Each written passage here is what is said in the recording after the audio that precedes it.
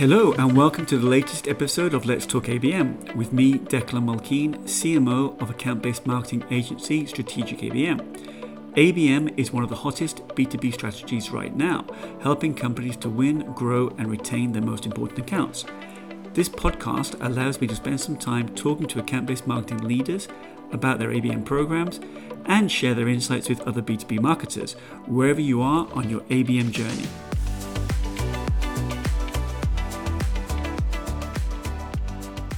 So today I'm joined by Sangram Vajri, Chief Evangelist and co-founder of Terminus, one of the leading ABM platforms. Sangram, delighted to have you on Let's Talk ABM today. Thanks, man. I'm excited to be here. Well, I don't think this webinar series would be complete without you as a guest. So thank you once again and welcome to Let's Talk ABM. That's very kind of you. I feel like there are a lot of worthy people who are championing this cause, and it's fascinating as we were talking before recording. There's nothing more fascinating than seeing people having ABM in their job titles, people getting promoted, doing it, agencies around it, the ecosystem getting created around it. I think those seeds are the right things that shows that it's a true category. It's not a myth. It's something that's actually working. So I'm excited to get into examples, questions around that. Good stuff. Let's talk some ABM then. So first of all, for those of us who aren't familiar with Terminus, and it is possible, Sangram, that the Terminus gospel hasn't reached all four corners of the earth. Tell us a little bit about the company and perhaps your place in the market and what makes you different. Well, for those who don't know, I think that means as a marketer, our work is not yet done to me. So it's always a pursuit of it for the gospel to be out there. So for those who don't know, Terminus started in 2015 with this idea of account-based marketing that really was about flipping funnels. I remember having run marketing at Pardot. Prior to that, we were acquired by ExactTarget and Salesforce. I was at Salesforce before starting Terminus. And at that time, I remember this very clearly. We had our sales leaders. They said, hey, great job. You hit every number of leads last quarter. That's fantastic. And we were rejoicing with our team as a marketing. We generated X number of leads for the organization. And then he said, can you generate 1,000 more leads next quarter?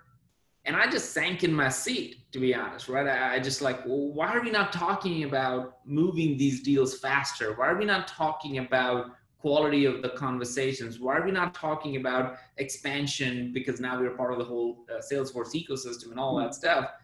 And it really scarred me. I think it really made me recognize that I'm nothing better than a coin-operated machine.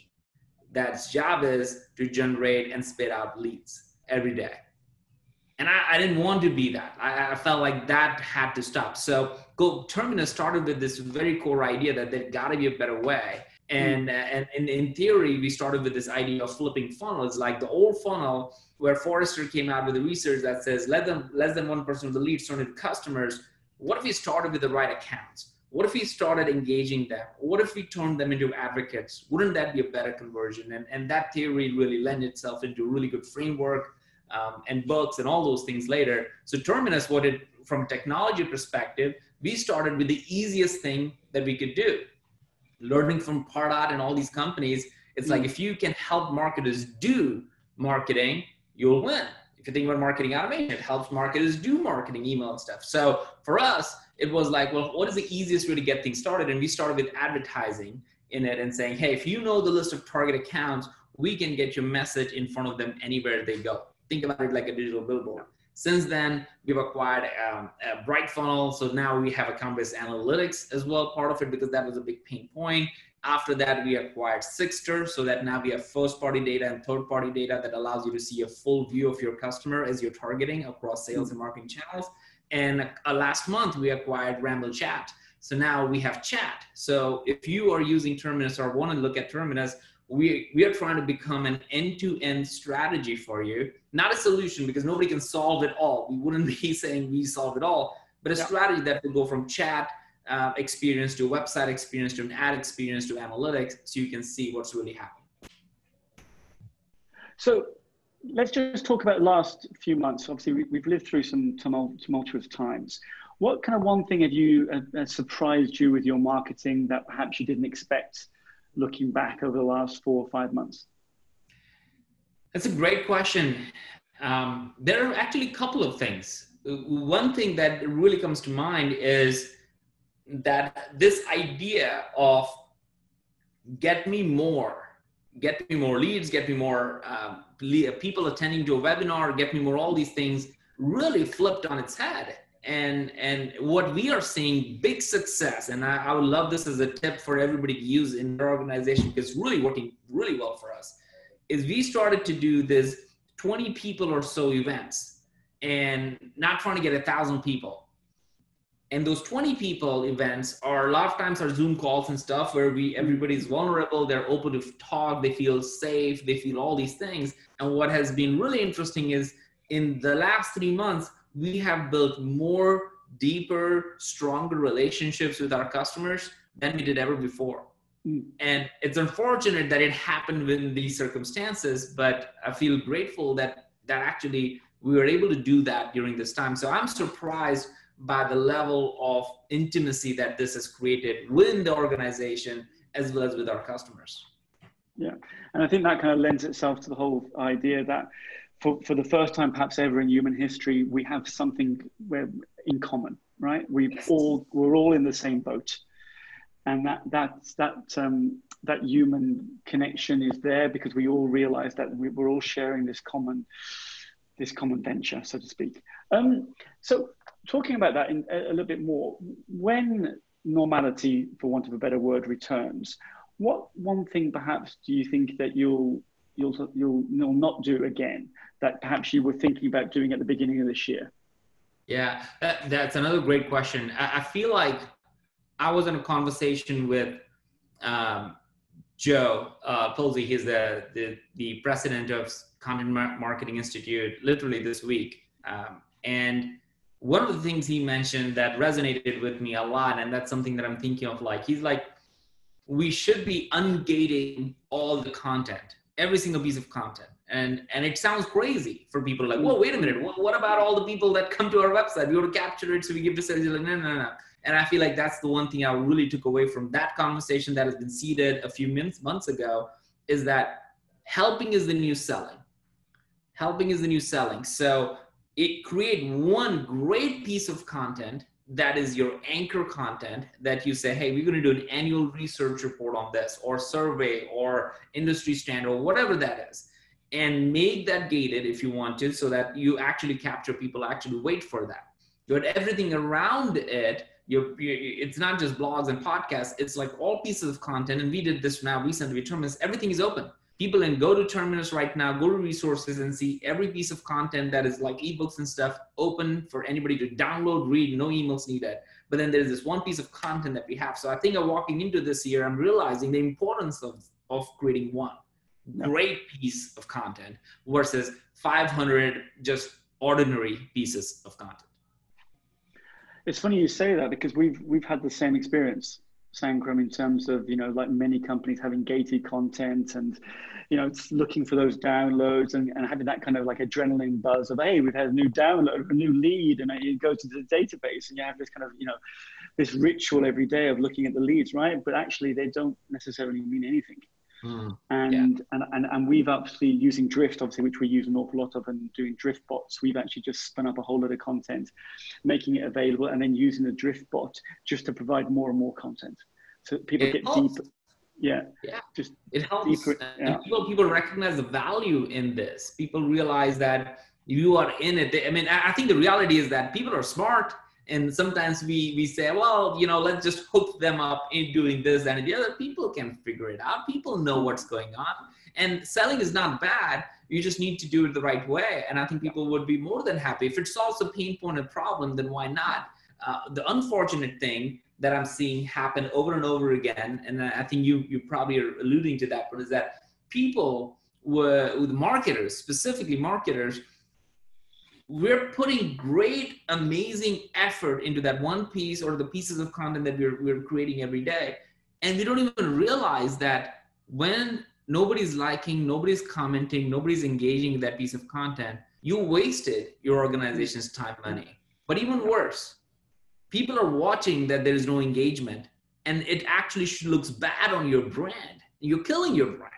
So we all need to flip it and really think through this and say, you know what? We don't want anybody. So if nobody's going to cry if your newsletter doesn't show up on a Wednesday morning, then drop that newsletter. Like it's not good. You do, instead of once a week, do once a month. I think our metrics needs to be more outcome centric as opposed to activity centric. Yeah, and that's very, very good. Very, very good advice. Let's just talk about MarTech. Obviously, there's been an absolute explosion of MarTech, and including that within that ABM MarTech. Do you think that's all good news? I love as a MarTech company ourselves, I think it's like, oh my God, that's like fantastic, right? At the same time, like I get on at least 5 or 6 different calls every single week on ABM strategy, right? With companies, with the CEOs or executive, like it's fascinating. And as the more Zoom we have been doing, it's like, oh, great. I don't have to spend 3 days to do this 1-hour conversation. So it's actually been very productive in some ways. But the common thread is still the same. What is my strategy? I get this tool, can do this thing, but what is my strategy? And I constantly recognize and share with people is that I literally say, you don't need Terminus. I say that all the time. I'll say that to people right now listening to this. I'm a co-founder of a company. I have equity. Obviously, if this business is done, I'll be a happily married man for a long period of time. So it's a good thing for me personally. But I'll say you don't need Terminus to do account-based. What you need is a very sound strategy of who you're going after, how you're going to engage and target. And then you can use tools like Terminus to scale that program, to actually see all those things. So I think people spend too much time thinking about the technology piece of it without thinking about the strategy. So MarTech explosion is a good thing, but I would say the best companies that have done ABM, they actually have reduced their MarTech stack into less companies. So one of the companies that we have as our customers, they only have 6 tech stack. Like that tech stack is 6 companies. That's it. So it's fascinating. They went from 22 different technologies that they use to 6. Now, that means that their cost of acquisition has dropped significantly because they are not using 22 other technologies, and their CFO is happy, their CEO is happy. And they have better control over all of it. So I will recommend everybody to go and audit all of the tech stack and actually start compressing it. Find the best, but start compressing, start testing and use other things, but start compressing them, because I think that's the explosion. Doesn't necessarily mean you have to have 50. It means that you need to explore other things to find the best that you need. Yeah. So ABM, it's one of the hottest topic tickets in town at the moment in B2B marketing. Why do you think that is? What's making ABM, such a trending topic? Oh man, I love that, right? Because that is like, how many times you can drop a coin in the bucket and expect something to be at the right place at the right time and all those. So I'm eternally grateful to God that that's actually a good thing, and people having jobs and stuff. But I'll go back to the evolution of how it came about. You look at 2000s, it's all email, right? Exact Targets of the world came out at that time. I don't know, you and I probably remember the days where you used to get like 80-90% open rate on emails. Those were good old days on emails. You fast forward that to 2005 and you start seeing that, oh, wait a minute, marketing automation companies came about and said, we can capture those leads and automate them in email stuff. Pardot, Marketo, Eloqua, all those companies started come up. You go to 2010, fast 5 more years. And in 2010, what started to happen is they're saying, you know what? Sales is saying, marketing, you got so good at leads and content and inbound and syndication and all these things that I'm getting too many leads from you. Give me the right leads because I don't want to focus on everything. It's wasting our time. Yeah. So predictive came about and saying, we'll predict which leads the salesperson needs to start working on. And what you see in this is that each time it's technology driven innovation, not strategy driven innovation. So in 2015, I feel like that's when really ABM started to become the big thing. I feel like that happened because for the last 15 years, we as marketing and sales organizations have not looked at the strategy, but rather the tactics that drove all of our activities. And I think finally ABM is a strategy. Like no company, I would assume no company, and I hope no company would ever say, we got everything. You don't need anything else. You come to us and you got ABM. Marketing automation said that for marketers. And that's just not true. So for us, if anybody wants to do Terminus, you do ABM and they say, all we got is Terminus and we got it, we'll say, no, that BS. You need a sales automation tool where you can have one-to-one. You need direct mail, some high-tech and high-touch connectivity. You need all these things in order for ABM as a strategy. So I feel it's hot because people are realizing they need a better strategy, not just a better technology. And I think it's just the right place, right time thing. Yeah. And so looking forward now to the future, what does the future look like? ABM 2020, 21, 22, what does that look like for you? You know, as an organization, at Terminus, or just as a subject of ABM, as the methodology, as the approach in the market? Yeah. What do you think that future looks like? Well, I mean, that's one of the reasons I went ahead and, you know, I wrote the first book on account-based marketing. And then last year I just wrote ABM is B2B because I didn't want to go be the person in the history saying, oh, that guy wrote the very first book on account-based marketing, but it's no longer true. Because I feel ABM is becoming B2B. As a matter of fact, I will go ahead and put it on the record here is that 2-3 years from now, there won't be any ABM. Like people wouldn't even say ABM. They would say, oh, so you're just saying you need to go after the right accounts at the right time on the right channels. Like that's B2B. So I feel the trend is ABM will never exist after, like it will not exist after 3 to 5 years. What will exist is a better, smarter marketing way of doing things. And that's what it will be called, B2B. And I feel like that's just gonna happen in the next few years. So I'm seeing more and more organizations having this as a core discipline. The idea of isolating demand gen and product marketing and content marketing and web guys and as opposed to isolating marketers and all these things. I think there will be micro CMOs of, hey, you are the person responsible for tier 1 accounts. Do whatever it takes to make those tier 1 accounts our customers.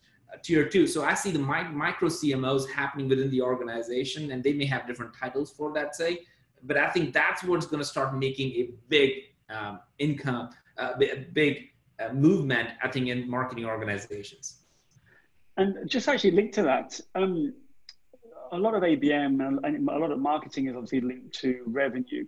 But how important do you think is ABM when it comes to building relationships, building reputation, which is obviously 2 other key strands of an ABM strategy? How do you see that when you're talking to clients and they're saying, hey, we want to grow our revenue by X? Yeah. So do you also talk to them and say, well, that's great and we can help you there, but we also need to make sure that you're also growing your reputation in those companies, you're also growing your relationship. How do you see that balance? Oh, that's a great question, man. They're really good because I'm a big believer on brand drives demand. That's just how it is. Like, you know, if somebody's calling you from Salesforce, you know what Salesforce is. And that is a big deal. There might be other companies that do what Salesforce does, but if somebody gets a call from Salesforce, they know it's Salesforce. They know Mark Benioff.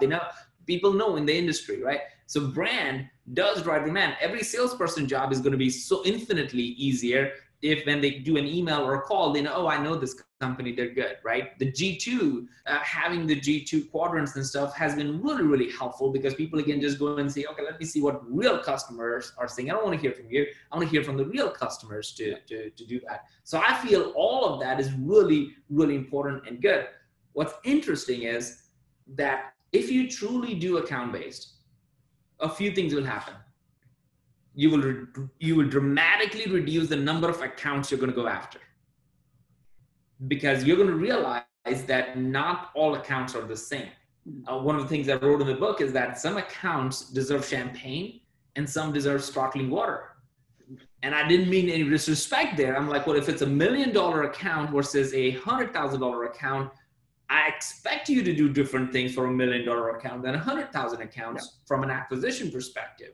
Your service, if they're doing, it's just the way it should be. So it's necessary to treat each account differently depending upon what it is. So I feel like what's interesting about brand driving demand is that if you don't have a great brand, you won't be able to create big business revenue for it. And in order to have big brand, you can't thinly focus on everybody. You have to start focusing on a few, so they know that you are the best company for that particular problem that you're trying to solve. So I think if you do ABM, the number one reason you should do that is either for driving the deals forward, not necessarily net new, but driving the deals forward. And from a long-term perspective, building your brand presence, because now you're everywhere where they are, not to everyone, but to them that can be your best customers. Yeah.